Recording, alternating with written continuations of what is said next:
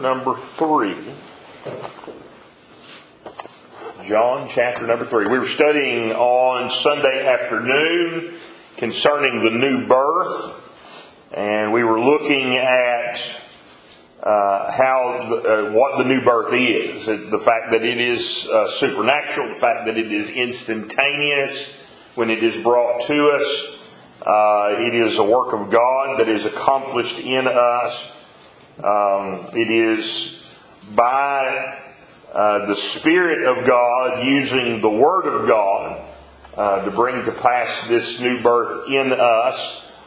We talked about its necessity and some of the things that it is not.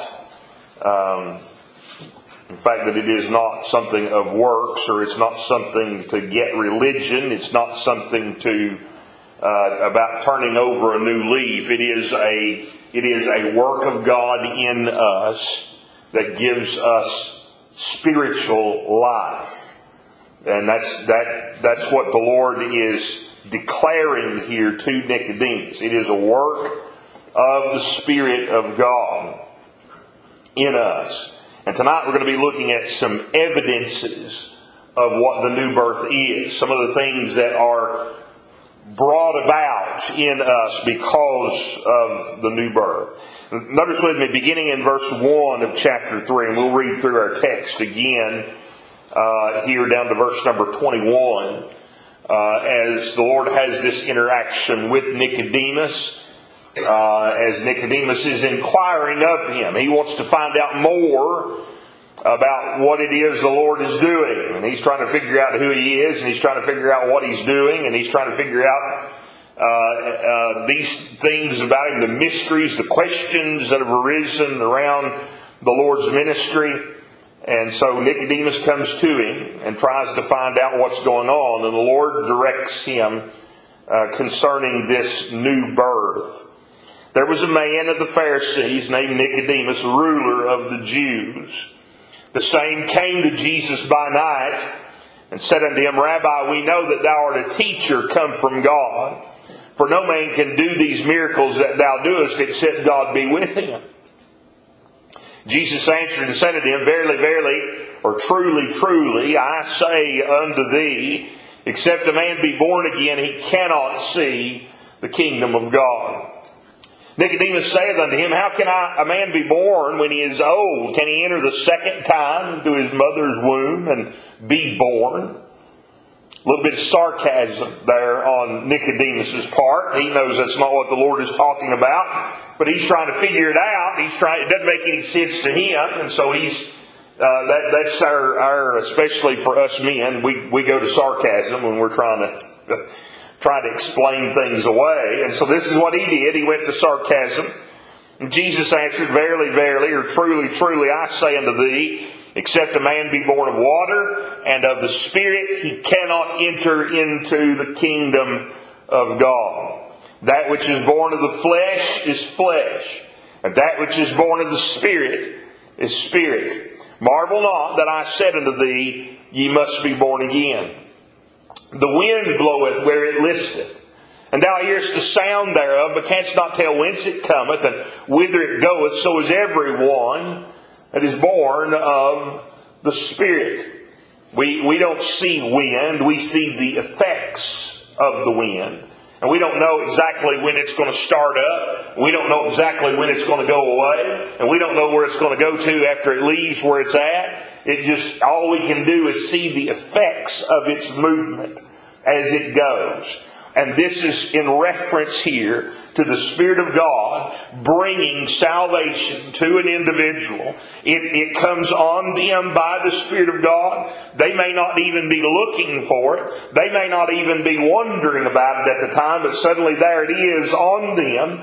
And there the Spirit of God is convicting them of their sins. It's revealing to them the Word of God. It's showing to them Christ Jesus. What He's describing here is that spiritual work of the Spirit of God bringing to pass this new birth in us.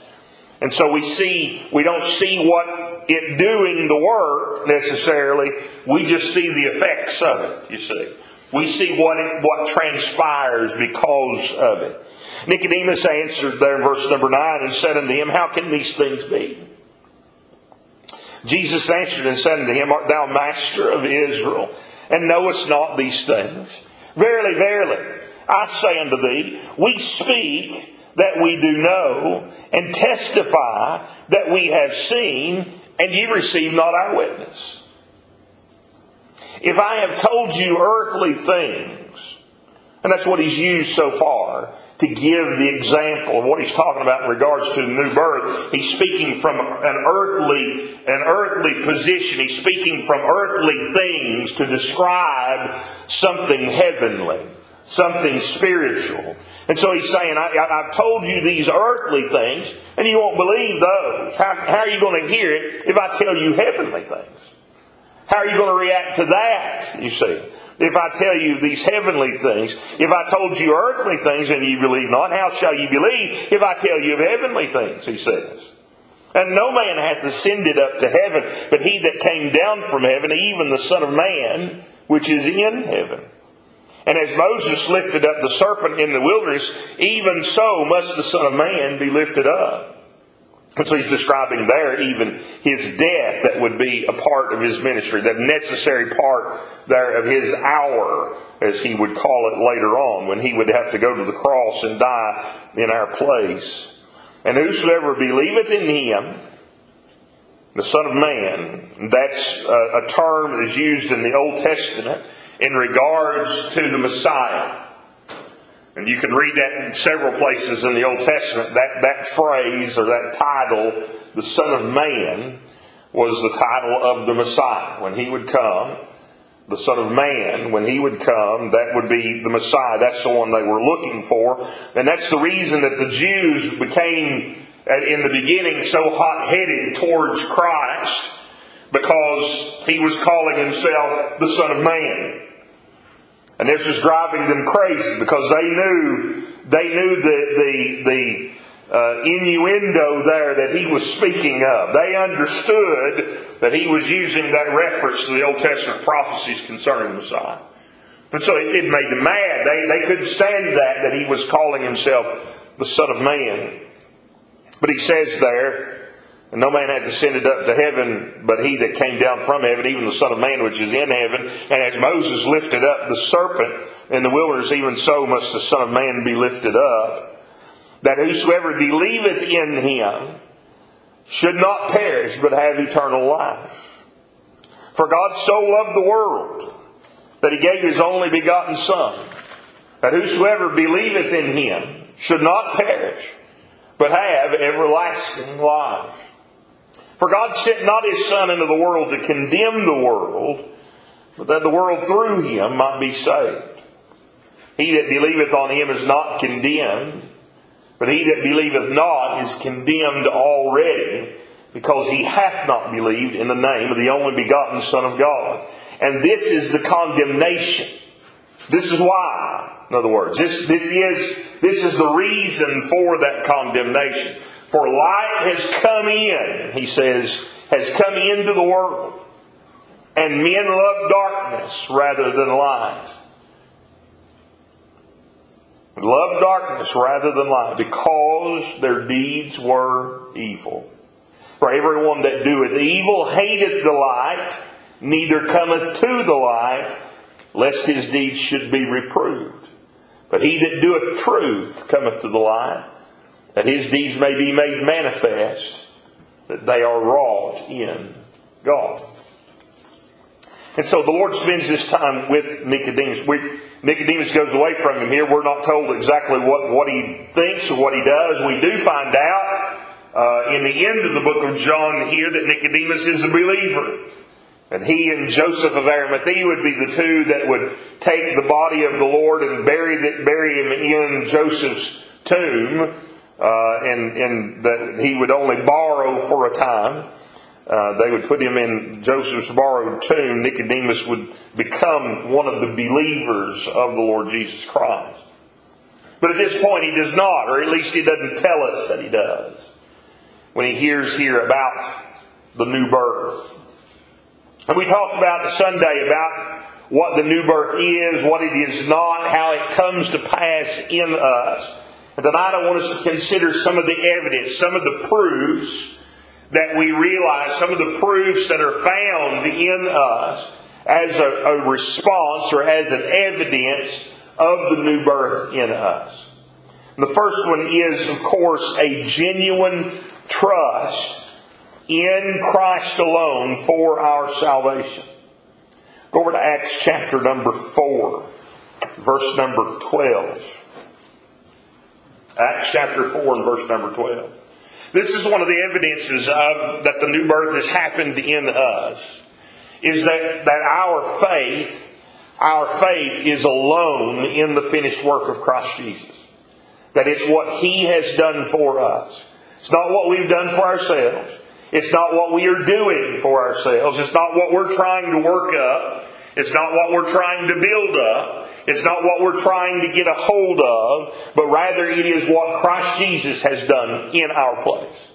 That's where our faith is in Him and in Him alone. He is the author and the finisher of our faith. And so it is He that we believe in. That is the first evidence of the new birth in the heart of an individual. Peter here preaching in Acts chapter 4. He declares this statement to them. Go back up to verse 10 and read with me down through verse number 12. He says, "Be it known unto you all and to all the people of Israel, that by the name of Jesus Christ of Nazareth, whom ye crucified, whom God raised from the dead, even by Him doth this man stand here before you whole. This is the stone which was set at naught of you builders, which is become the head of the corner. Neither is there salvation in any other, for there is none other name under heaven given among men whereby we must be saved." There is none other name. He is alone as our Savior. He is alone as our Lord. It is only in Him that we have that salvation. And so one of those evidences of the new birth taking place in us is that our faith is in Christ Jesus alone. One of the evidences that somebody may not be saved is if they're saying that they're trusting in something else. And there's a lot of people today that we talk to, a lot of people, that will tell you in the initial asking of the question, "Are you saved?" "Yeah, I'm saved." "Yeah, buddy, I'm saved." And then you ask them when and how, or what does that mean to them, whatever the next question may be that you go with. And it's there where you get all the varied answers. "Well, when I was such and such age, my papa saved me." I've heard that one before. On several occasions. Another one I've heard quite a bit, quite often, "My preacher saved me." Those kind of answers right there, right away, tell me, you don't know what salvation is. Now, in salvation, we don't know everything. By no means. We don't learn it all just because the new birth takes place in us. We can still know nothing but salvation in Christ and know nothing else about it. I mean, it's all we may know is I'm saved, and maybe not know anything else. I love the example that Alistair Begg gives about the man on the cross.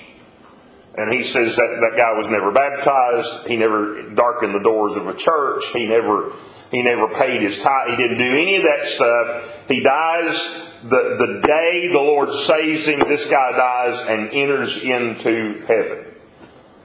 And then he says, can you imagine the angel that's there at the gate and asking the guy, "Why are you here? Who are you? Why are you here?" "Well, I don't know why I'm here." And he says, he goes through and he asks, "Well, can you tell me about your justification? Can you tell me about your sanctification? Can you tell me?" And I don't know what any of that is. I'm going to have to go get my supervisor. And so he goes and gets the supervisor angel and he brings him back and he says, Says, tell him what you told me. Well, he said, can you tell me about your justification? Can you tell me about your righteousness? Can you tell me about the holiness? Can you tell me about, why are you here then? Because the man on the middle cross told me that I could be here. That's all he knew, you see. He knew his salvation was in Christ. That was all. Lord, remember me when you enter into your kingdom. Today thou shalt be with me in paradise. That's what the Lord told him. We may not know anything else, but we won't confuse the reality. Jesus is my Savior. It won't be Grandpa. It won't be the preacher. It won't be because you did this or because you did that. Jesus is my Savior. You may not know anything else about Him. You may not understand anything else that the Scripture teaches. But if you're truly born again, you'll know Jesus is my Savior. None other name under heaven given among men whereby we must be saved. It is alone in Christ. Romans chapter 4, verse number 5. Romans chapter 4, verse number 5.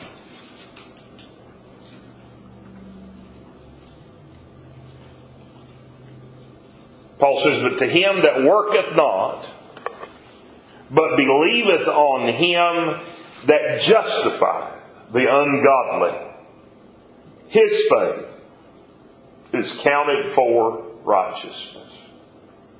Believing on the one who justifies the ungodly. That's Christ. There's none other that can justify the ungodly. Nobody else can do it. We cannot do it ourselves. There's no other person on this earth that can do it for us. Only in Christ Jesus are we justified. It's only in Him. It's in His finished work on our behalf on the cross of Calvary. It's only in what He did. He took our sins upon Himself. And they're taking our sins upon Himself. He paid for them. He paid for them. My past sin, my present sin, my future sin. He paid for them all. And He declared there on the cross, having bore my sin in my place, He declared, it is finished. He finished the payment. He took all of my sin from me there 2,000 years ago. He paid for it there. Now, it wasn't made manifest. It wasn't shown unto me until 1984. That's when He told it to me. That's when He made it known to me. That's when He revealed it to me of what He had done for me. But He'd already paid for it 2,000 years ago. Paid for it. It is finished, He declared. He paid for my sin. He took it upon Himself. He bore the penalty of it in my place. And then in return, gives to me His righteousness. And so when the new birth takes place, of what He's describing to Nicodemus there in John chapter 3, when He gives to us that new birth, what He is doing there is imparting to us His righteousness. He's putting it on us so that now we can have a place before the throne of God. Now I am able to go to my Father. I'm able to talk with Him now. That's what Paul talks about there in Hebrews chapter 10, starting in verse number 19 on down through the passage there, as he describes these benefits that come because of being in Christ. Where once we are separated because we are dead in trespasses and sins before our salvation, we don't have access to God. But now in Christ, now because of the new birth, the way into the presence of God is opened up before us. And now we have open access to the throne of God. Now we can go into His presence. Now we can offer Him our prayers. We can offer Him our praise. We can offer Him our worship. We can bring to Him our petitions. We can bow before Him at any time during the day. We can come into the presence of our Lord and have an audience there with Him. Because I am in Christ. Because He is my Savior. Because He has taken from me my sin and put on me His righteousness. So that when I come before the throne of God, I can bow before Him, I can bring my prayers, I can bring my praise, I can bring my worship, I can bring my petitions, I can come into His throne room, and He looks at me, and all He sees is the righteousness of His Son. That which my Lord has given me in place of my sin. Even those that I've not even done yet. Even those sins I've not failed Him in yet. He has given me His righteousness. Paid for all of those sins. My trust is alone in Jesus Christ my Lord. It's alone in Him, in His finished work for me.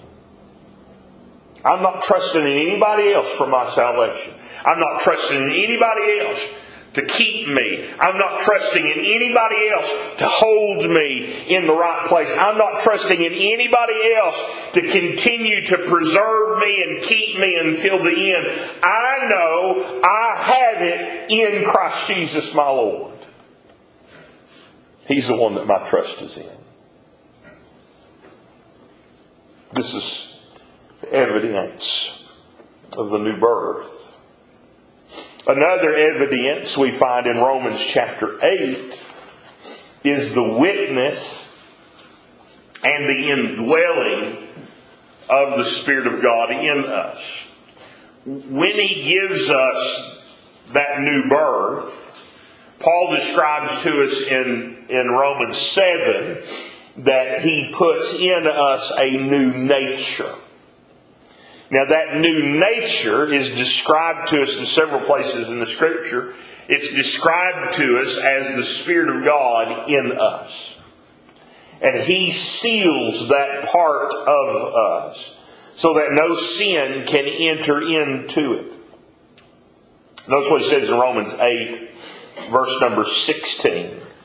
He says, "The Spirit itself beareth witness with our spirit that we are the children of God."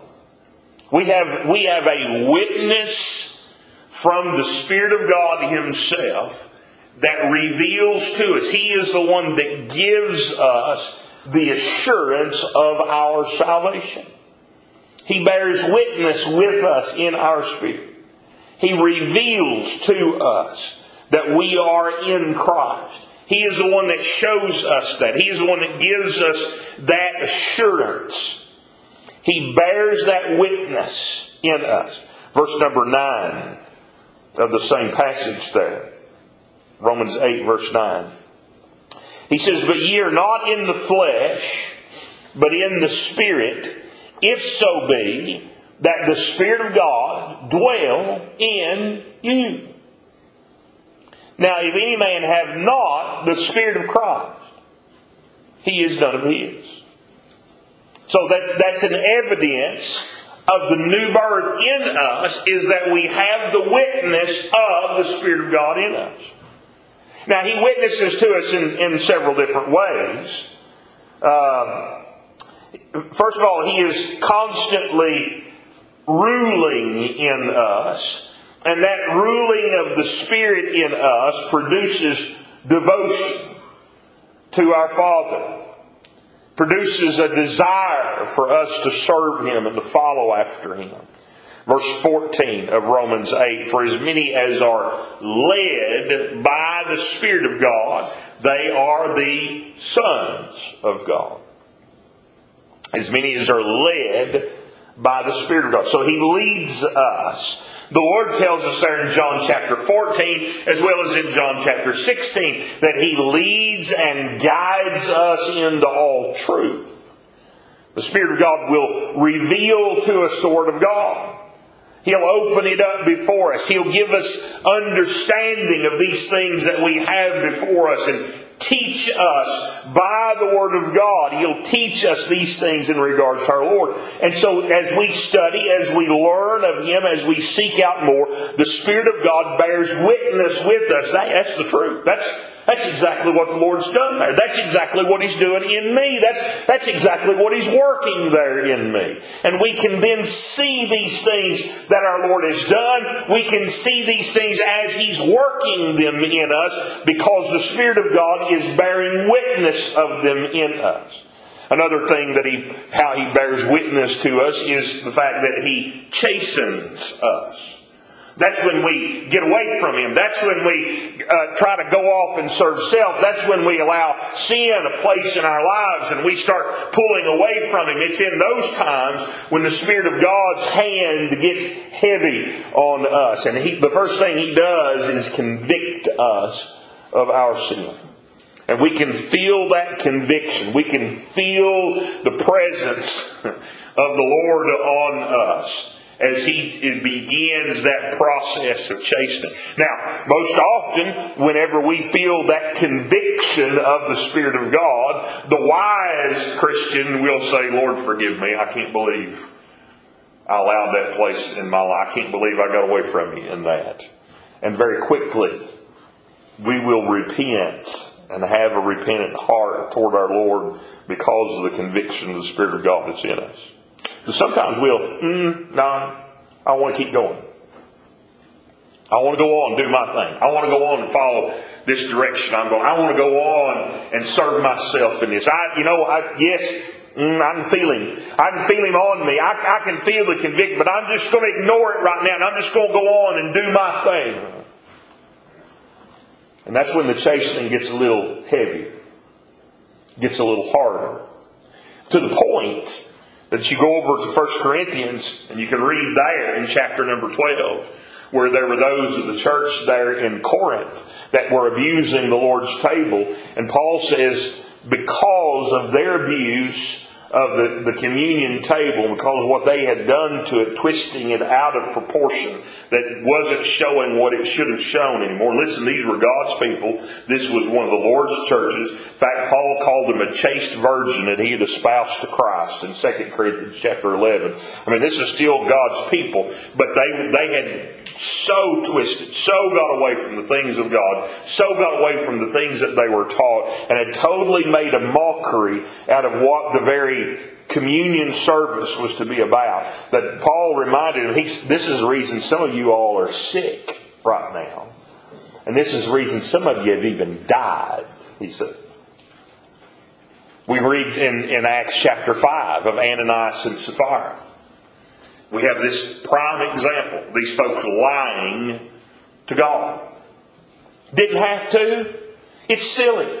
I mean, it was all a matter of pride. That's all it was.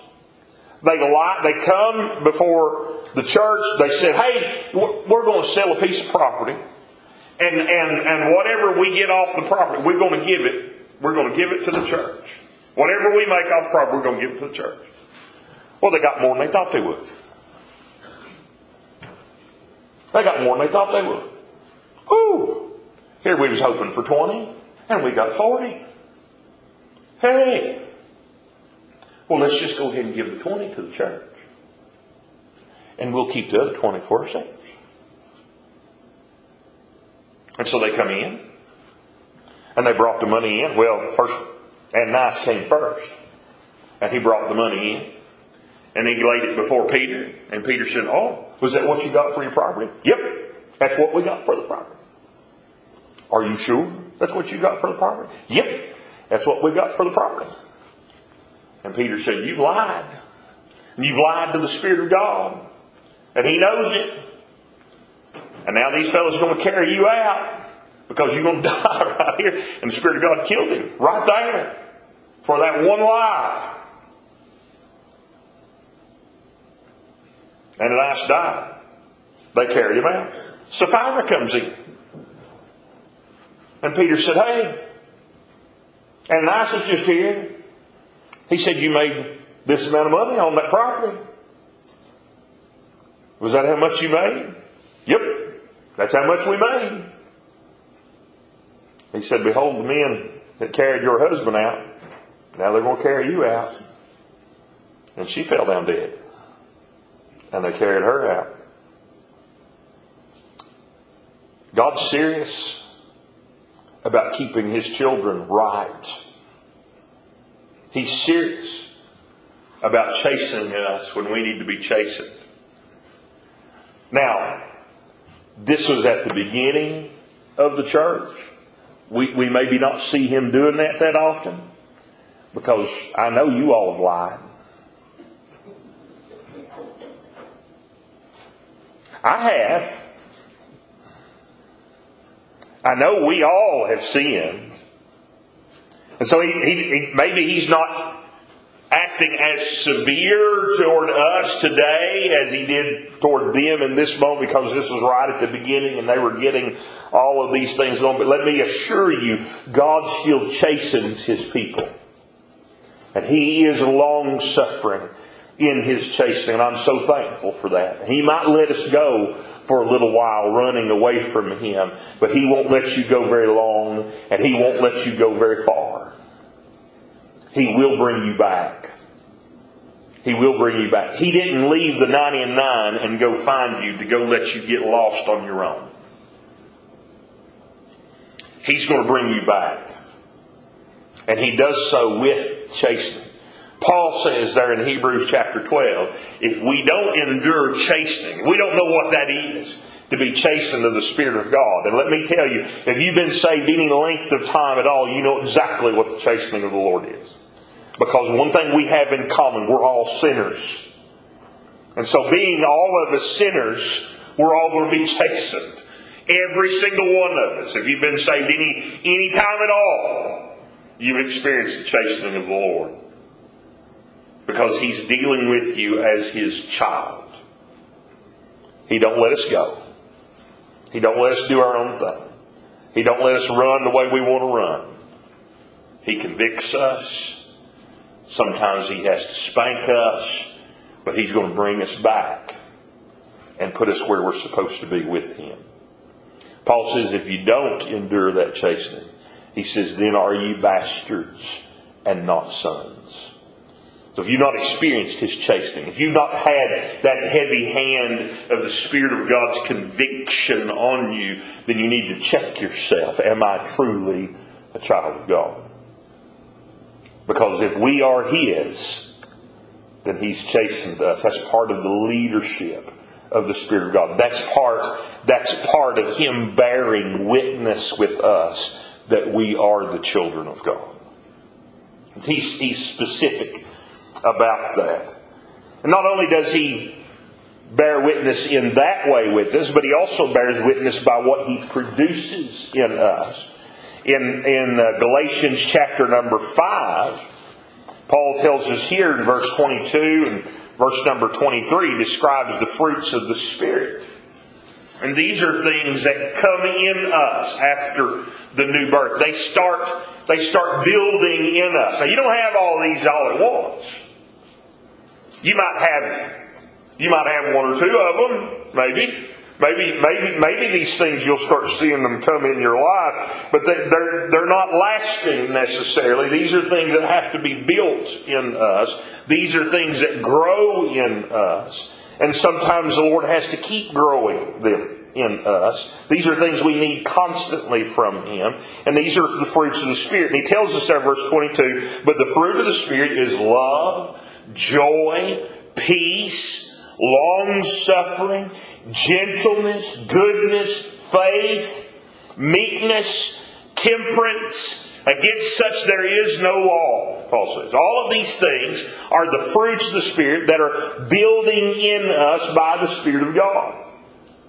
Now we read through those: love, joy, peace, long-suffering, gentleness, goodness, faith, meekness, temperance. We see those things. We read those things. And we might be able to look in our lives and say, yeah, I remember that one time I was loving.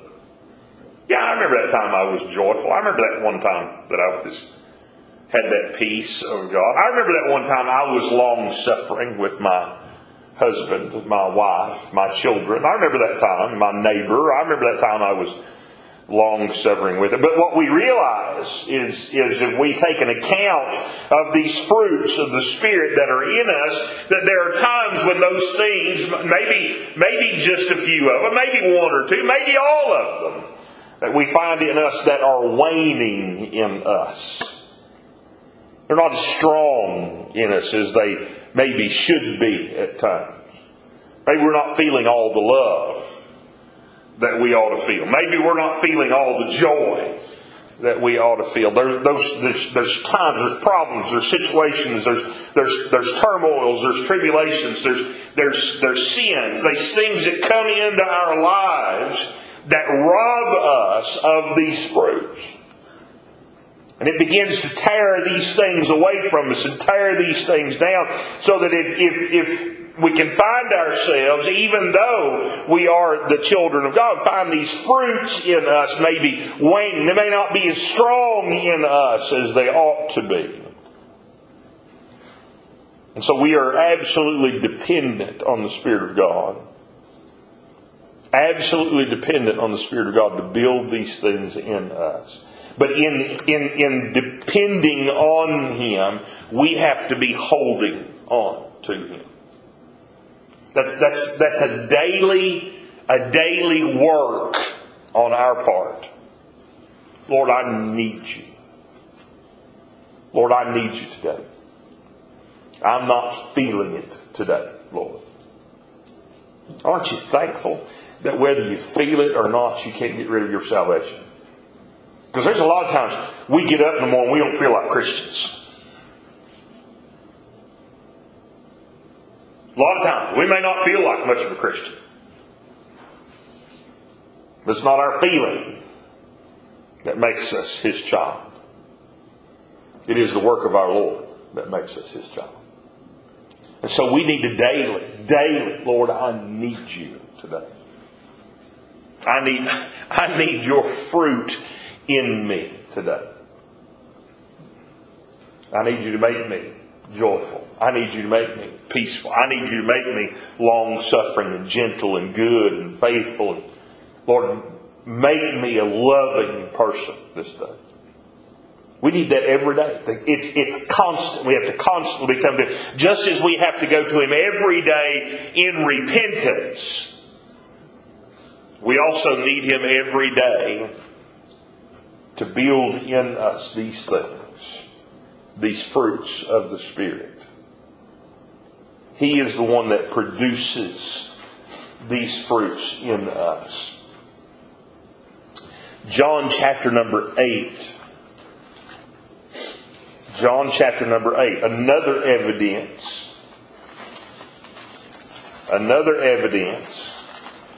is our readiness to accept God's Word.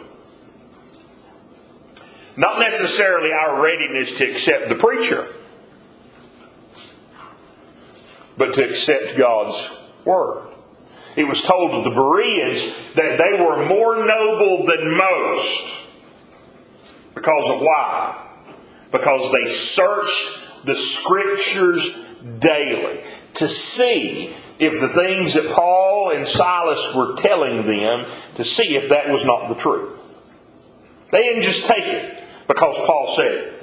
They just didn't take it because Silas said it. They heard what they said. They took note of what they said. And then they went and opened up the Bible and said, well, let's just see if that's what it says. They searched the Scriptures. They wanted to find out, is this indeed the Word of God? And so this is one of the things that the Spirit of God produces in us in the new birth, is our readiness to accept God's Word.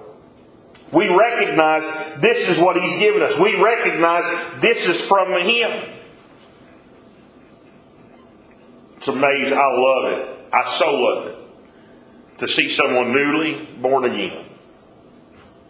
And they're coming to terms with the Word of God now in their life, experiencing that new birth, and watch it's such a blessing as they begin to pour into the Scripture and begin to look at these things.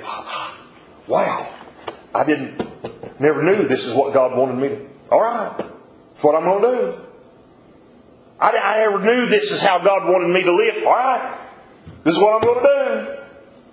This is how I'm going to live. I love seeing that. That's such a blessing. Because it's that readiness, it's that understanding as they maybe not know anything else about it. But as they go through and begin to dig in and they find what the Scriptures say, yep, that's what it says for me. That's how I'm going to live. Our readiness to accept the Word of God is that evidence. That evidence. John chapter 8, verse number 47. The Lord says here, He that is of God heareth God's words. Ye therefore hear them not, He says, because ye are not of God. He's talking to the Jews there particularly. This is after He told them that they were of their father the devil. They didn't take too kindly to that. But then He tells them, it's because you don't believe the Word of God. If you belong to Him, you're going to believe His Word.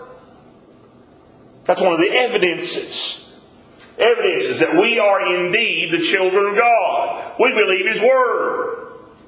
It may not even make full sense to us. But all right, Lord. You'll have to reveal it to me. You'll have to show me, Lord. You'll have to teach me, Lord, exactly. But that's what it says, so that's what I'm going to do. It's what it says, so that's what I believe. I can't fully grasp it, I can't fully understand it, but that's what it says. One of those things, there are things like that in our doctrine that we believe, that we can't reckon it with our minds. It don't make any sense to us. We don't have a reference for that, trying to take our finite mind and understand the infinite God. We simply don't have the ability to do that other than what He has revealed to us. And so there are things that we have to take on faith and say, all right, Lord. One of those things that I struggle with is the hypostatic union of the Lord. When He came in flesh, the Bible teaches us He was all God and all man at the same time. Now when you start going into His attributes, the attributes of who God is and all these things that are the characteristics of God, and you start applying it to the man, some of those things are hard for us to grasp. Even some of the things that the Lord Himself said about His manhood that are hard for us to grasp. Those things, I even mentioned some of them on Sunday concerning the fact that the Scripture tells us that He learned obedience, or that He grew in knowledge and in stature before the Lord. Those are things that knowing that He is all God and all man, those are things that are hard for me to understand. They're hard for me to reckon in my mind to understand that He's all God and all man at the same time. But it's what He said. And so, all right then, Lord. I don't fully understand it. I can't fully grasp it, but that's what You said. And so that's the fact. That's the way it is. That's what I believe. There's a readiness in the heart of the child of God. Even when we don't fully understand it, there's a readiness in the heart of the child of God to receive, to accept God's Word. And when it doesn't make sense, what are we to do with it? Keep digging. Keep digging, keep looking, keep studying. But you'll find the answers here. This is where they'll be. You don't find them anywhere else. Receive His Word. Accept His Word. This is a part of being regenerated in the Lord Jesus. A regenerated individual will not be found continually walking in stubborn rebellion against Christ. You might for a while. You might for a time. But again, He's not going to let you stay there. He's going to bring you back. He'll do it with chastening. Maybe that chastening is trial, tribulation. Maybe that chastening is just a good horde whopping over the head. And you figure out, oh, I'm not where I'm supposed to be. But He don't leave us to ourselves. He always brings us back. He always keeps us where He wants us to be. He will not let us stay away. And so that you won't walk in continual rebellion against Him. Another is the consciousness of our sin. Another evidence of the new birth is the consciousness of our sin. Before the new birth, we're really blind to our sin. And that doesn't mean we don't know that we do wrong, or that we're doing something that we ought not do. That doesn't, because if we're taught by our parents, then we know right from wrong. God has given us a conscience for us to know right and wrong. That's the Scripture teaches us that. So it's not to say that we don't know that we're doing wrong, but what the Scripture says is that when we do wrong, we're going to make excuse for ourselves. Or we'll accuse somebody else and say, well, they made me do it. The old adage, well, the devil made me do it. Well, that's been going on ever since Genesis chapter 3. That's what Eve said. Well, it's the serpent.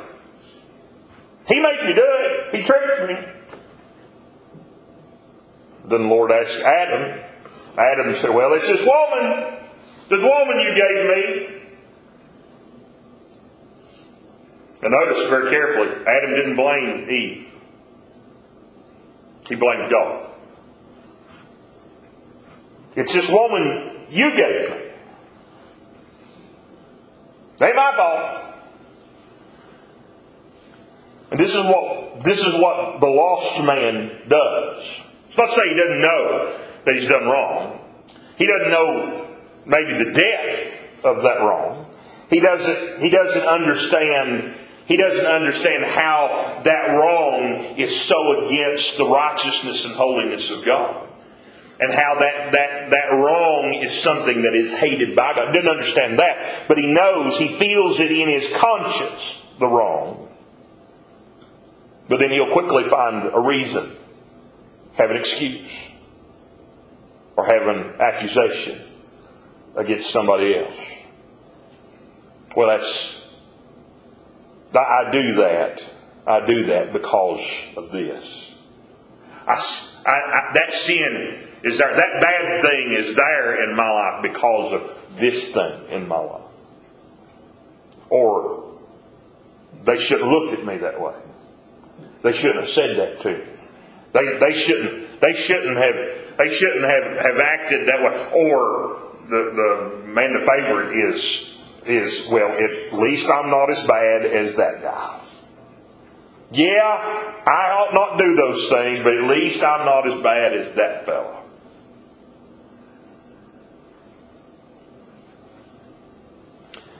In the new birth, when we receive the new birth, there's something that the Spirit of God does in us that He brings to our understanding. Now, that's not to say we still won't make excuse from time to time. And it's not to say that we won't make accusation from time to time, because we will. And we have. Every one of us. But the thing we can't get away from in our spirit is I've sinned against God. I've sinned against Him. I've fallen against the glory of God. There is that consciousness of our depravity and how it affects us. Paul talks about it in Romans chapter 7. I won't read the whole passage so you don't have time to read it all to you tonight, but there in verse 15. Go home and read it. Beginning in verse 14 on down through the end of the chapter there, as Paul describes this problem of sin and how it afflicts us, how it's constantly there and how it causes that warfare within us. But he says there in verse number 15, he says, "For that which I do, I allow not." In other words, the things that work out in my life, the stuff that I do, he says, I don't want to do that. That's not what I want to be found doing. That's not who I want to be, he says. For what I would, what I do want to do, what I do want to be found in me, the things of God that I want to be a part of my life, that I want to be seen in me, he says, that do I not. He says, but what I hate,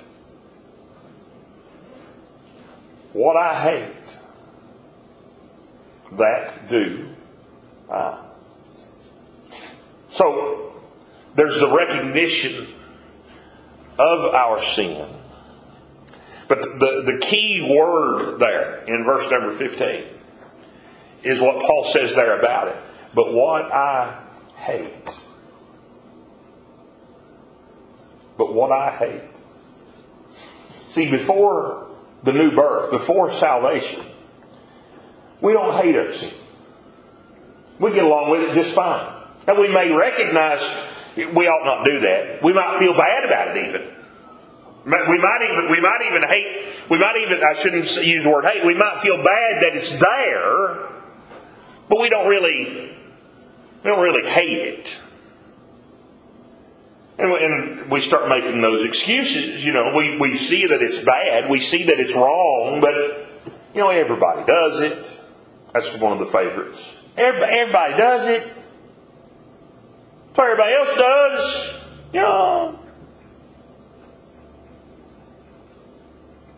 But the difference in the new birth is now those things that are sin, those things that are wrong, those things that are brought before us and we recognize them as sin, those are things Paul says that he hates now.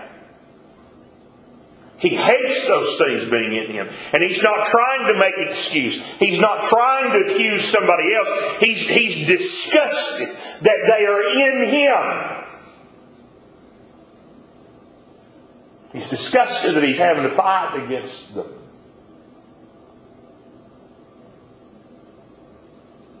And this is one of the evidences that we have experienced the new birth.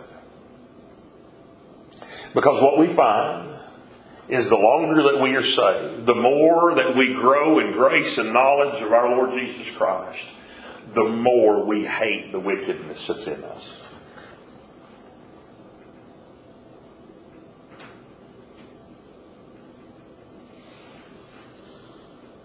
There's the consciousness of sin. And in the consciousness of sin, John writes there in 1 John chapter number 1 and verse number 8. 1 John chapter 1 and verse number 8. If we say that we have no sin, we deceive ourselves, and the truth is not in us. If we confess our sins, He is faithful and just to forgive us our sins and to cleanse us from all unrighteousness. So because of the consciousness of our own sin, one of the things we can't get away from is that we're sinners. That it's in us. And we fail Him every day. We come up short every day. There's sins that we commit daily, and we may not even recognize them all. That's the reason, again, David prayed, Lord, show if there be any wicked way in me, show me. Because David was well aware that there were sins in his life that he didn't even recognize that were there. And that's the same way with all of us. But the sins that we do know, the sins that we can see, we realize they're there, we know that they're there, and all we have to do, all for the child of God, we need to every day, it is an occurrence that takes place in us every single day, we need to bring them before our Lord. Repent. Confess them. Lord, I've messed up today. Lord, I've sinned against you. Lord, I did it again. I've sinned against you. And confess our sins before Him. And He tells us that if we confess our sins, He is faithful and just to forgive us our sins and to cleanse us. This is what we need. Now, understand, this is not a change in our position of who we are as the child of God. We are sealed. We are eternally His. In salvation, we eternally belong to Him. There's no changing that. But what is hurt in sin, when sin is in our lives, is our fellowship with our Lord. Not our position, but our fellowship. And because our fellowship is hurt in Him, what He does when we confess our sins before Him, He cleans us up. So that our fellowship is then restored. So that we can have right fellowship with Him again that is not hindered by our unconfessed sin. And so we need to constantly, every day, and many, many times a day, come before Him, Lord, forgive me. Lord, forgive me. I've done this thing. I've done this sin. I have lied. I have manipulated. I have whatever. And bring our sins before Him. He's faithful and just to forgive us. I didn't get through all of it. But I'm going to stop there. And we'll look at the rest of them, Lord willing, on Sunday. Okay? Let's all stand. We'll be dismissed.